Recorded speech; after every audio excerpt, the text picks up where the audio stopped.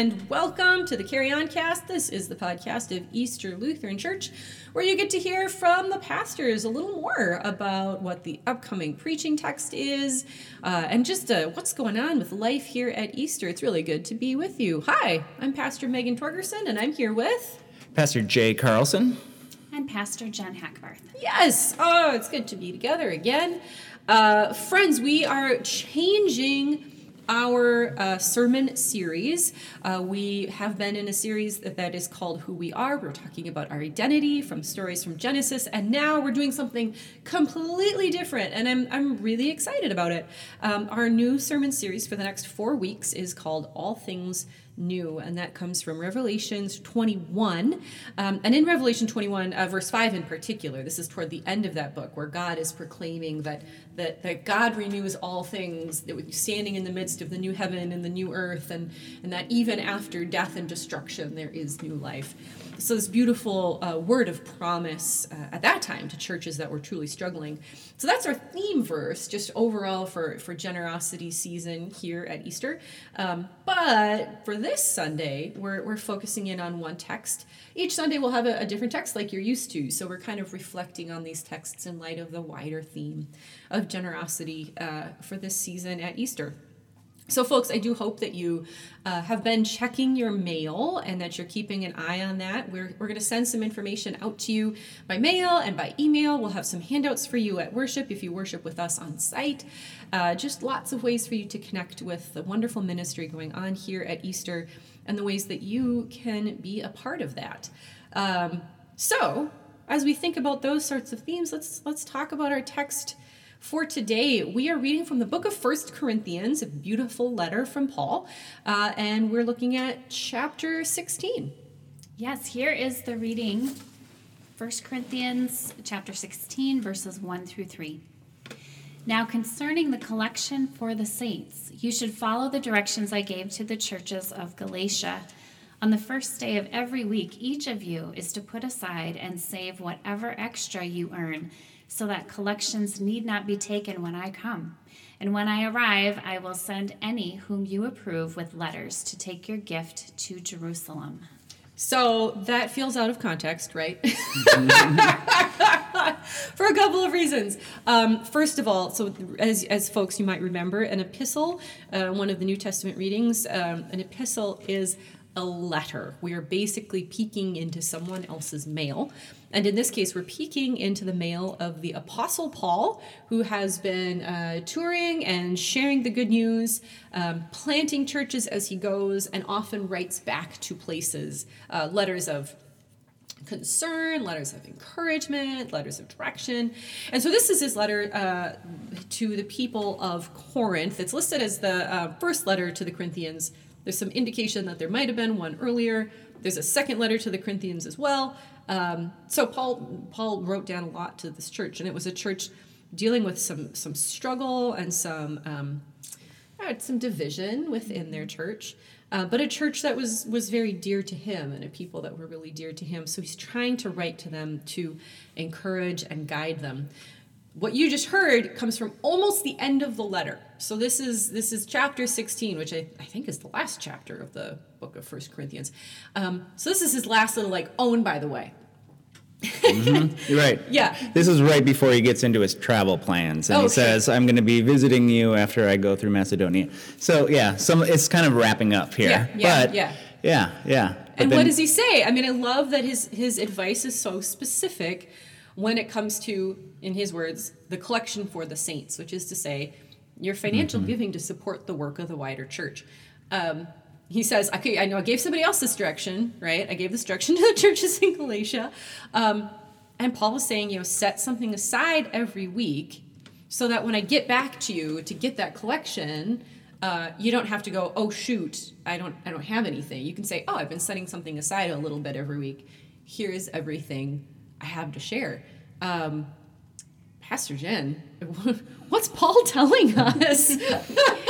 Well, this letter was meant to be read out loud. So the people of the church in Corinth were listening to it and getting Paul's guidance and direction. And he's almost like a pastor here, giving them really practical ideas about how to live out their faith and how to be a church together. And part of being a church together is being financially generous, and generous with your time, with whatever you can give to the church, because all of that makes your faith grow and it makes the church better. And so, yeah, I think these are really great words of advice from Paul. Mm-hmm. And he's recommending make a plan for your giving rather than just we'll take a collection when we get there and see what we come up with. There's a plan. There's some intentional giving that is done. And I think that's important for us too in our giving, whether to church or to other organizations, to make a plan. How are you going to be generous? How will you put your generosity into practice? Right. I think one conversation we have in my household a lot, for instance, is if we were to win the lottery, what would we do with that money? And at first it's little things like, oh, get ourselves a new car and, you know, fix up the roof and just that kind of stuff. And then we start dreaming about the ways we would give the money away. You know, what organizations and places do we care about that we'd give the money away? And then we always back up a step and say, well, but couldn't we be doing that now? I mean, not on the level of millions of dollars for sure, but how could we plan and structure our finances in a way that supports those people and places and things that are doing work that we value now on any level, at any scale? Yeah. It's always possible.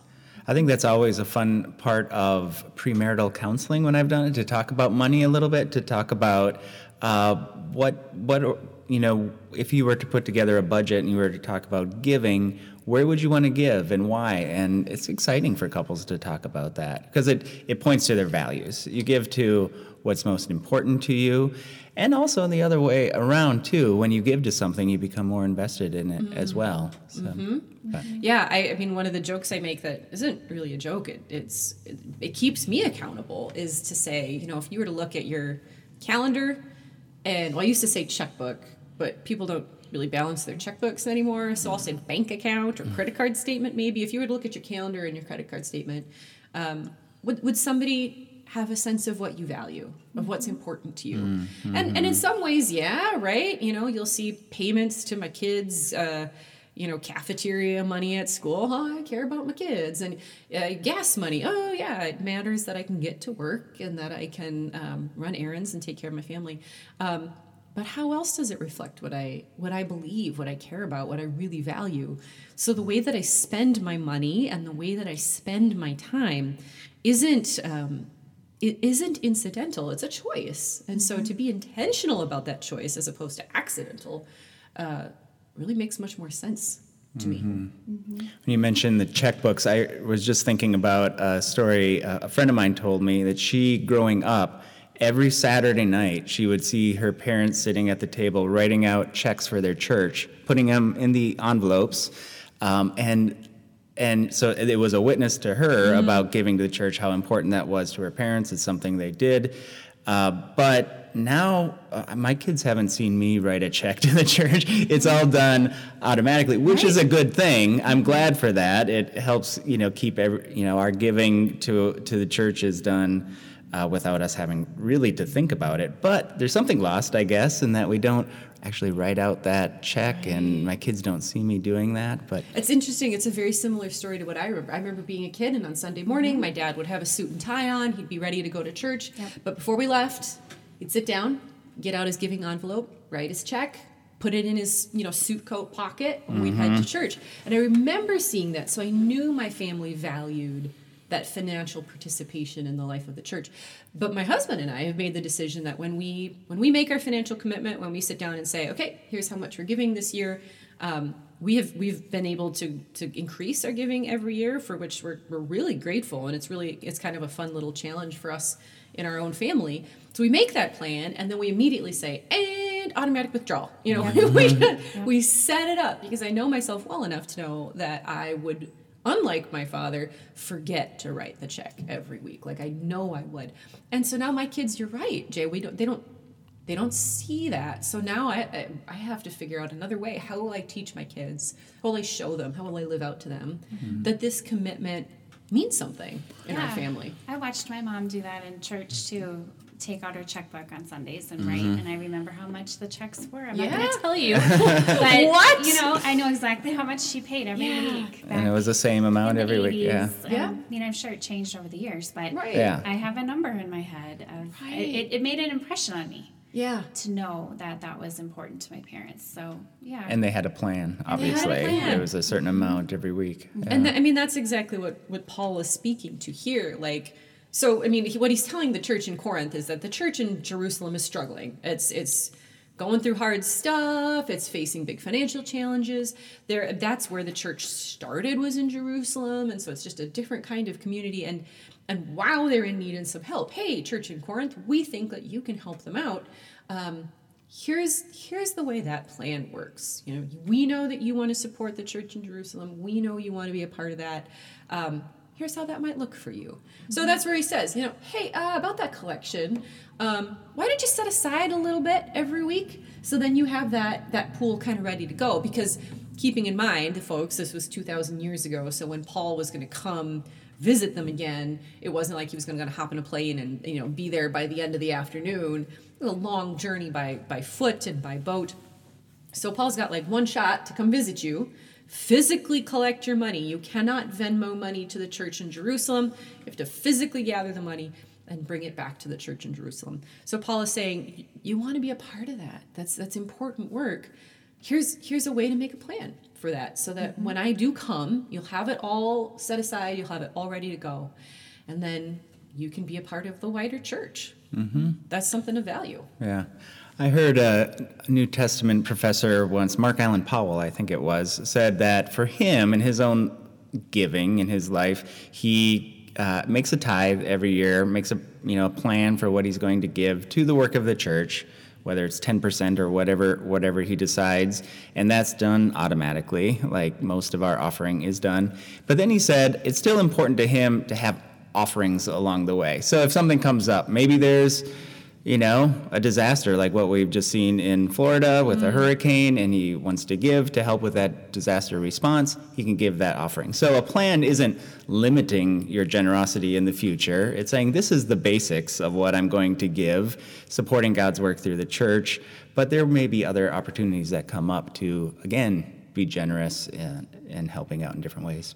Right, yeah, the plan for your generosity isn't an excuse to not participate in other meaningful causes. We all have a variety of things that we care about. You care about your church, maybe you care about your alma mater, or maybe you care about a particular organization or service or whatever that is, and you should be able to make those commitments. I think that one of the things that this planned financial giving, this kind of stuff that Paul is technically talking about, one of the ways it's been meaningful for me is that I have a better sense just of what my financial picture is, just in general. Because if you're going to sit down and say, well, okay, if 10% is kind of the ballpark of what might be a meaningful gift, what 10% of what? I don't even know how much I have. Well, then you have to go back and do the work. And that can be really humbling. I mean, I know that for a lot of us, that's hard and anxiety-filled work. And it's always worth it. I think it's always better to know and make a meaningful plan for you than it is to kind of just guess and to assume scarcity. I probably don't have enough. Well, what if you do? What if you do? What if there could be a lot of joy that you could be sharing in the sharing of these gifts that God is giving you? And connecting back to our past worship series about how we are created by God. We are created by God to be generous. That is, I feel, is a basic need, that we need to be generous, and that God puts this, want to give of ourselves. And so part of that is identifying how to do that.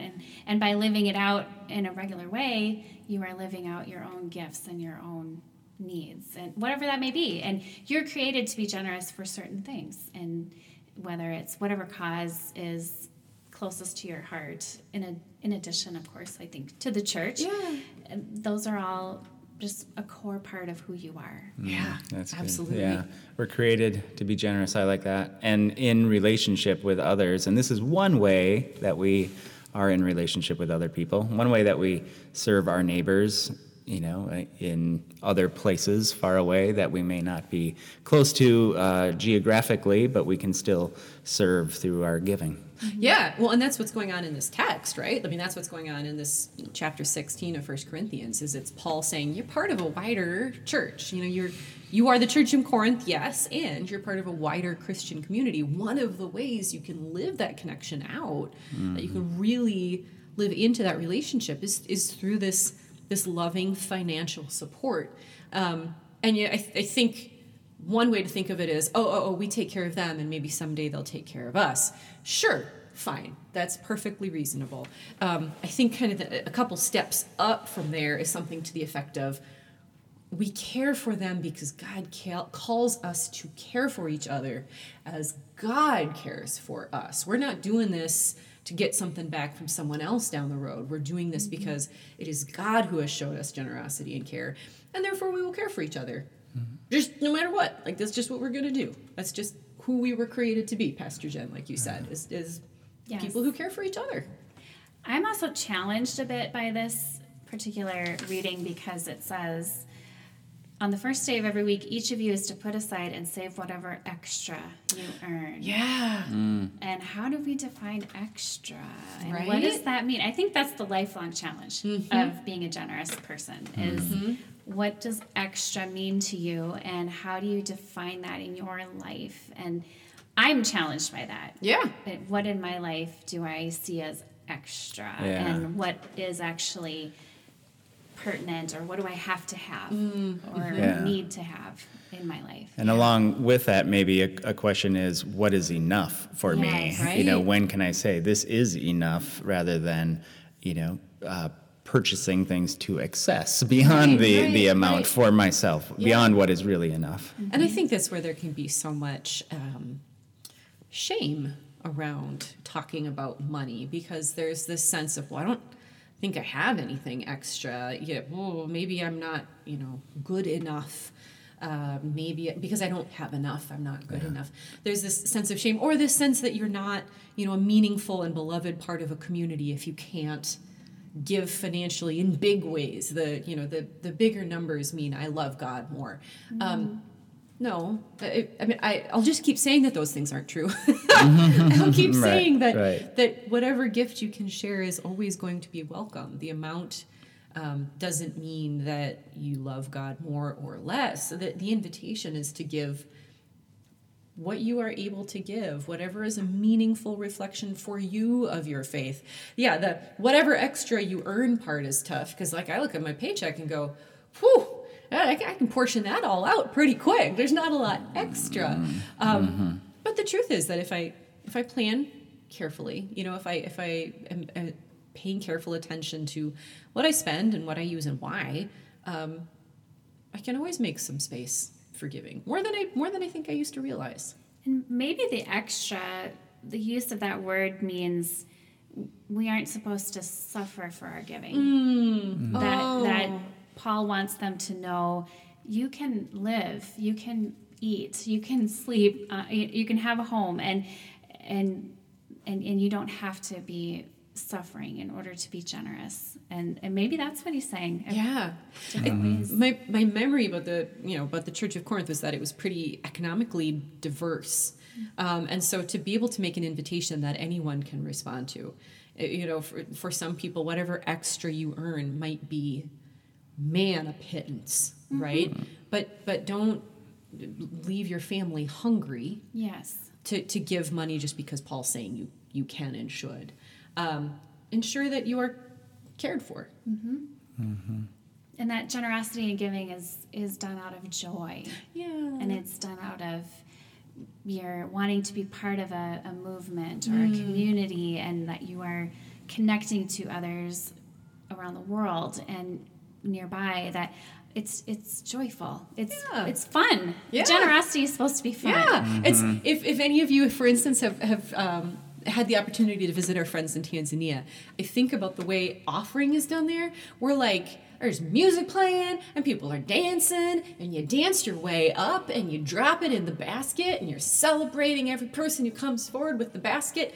It's kind of joyful. And it might be money, it might be produce, right, or it might a be a couple basket that you eggs, made, it or might be- whatever, yep, whatever exactly. you're able to bring. What Yeah. you have is what you're invited to give, and it's kind of fun. And so I don't know, maybe we need to change the way we do offering a little bit. Maybe no quiet passing of plates, and deciding not to put any change in because they clink sometimes too much if you're putting it in a metal offering plate. Maybe let's make the music a little more ruckus. Well, I think it's a reminder. I mean, offering is a part of worship here, and it's not just something we do when we worship. It is a part of worship, and maybe it's not as celebratory as in Tanzania. Sure, it could be that, but it's always a good reminder that offering is something we do as an act of worship together, intergenerationally. So there, my kids in worship are seeing me give, and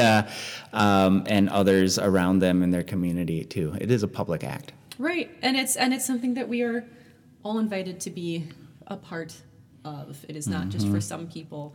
It is for all of us, and it is a joyful expression of the gifts that we all receive from God. Such an opportunity, such an invitation from our God who makes all things new. So just excited to talk with you all more about generosity here at Easter in our lives of faith. But for now, friends, that is the time we have for today here on the Carry On Cast here at Easter Lutheran Church, where our mission is to grow in faith and carry on the work of Jesus Christ. Have a great week, everyone.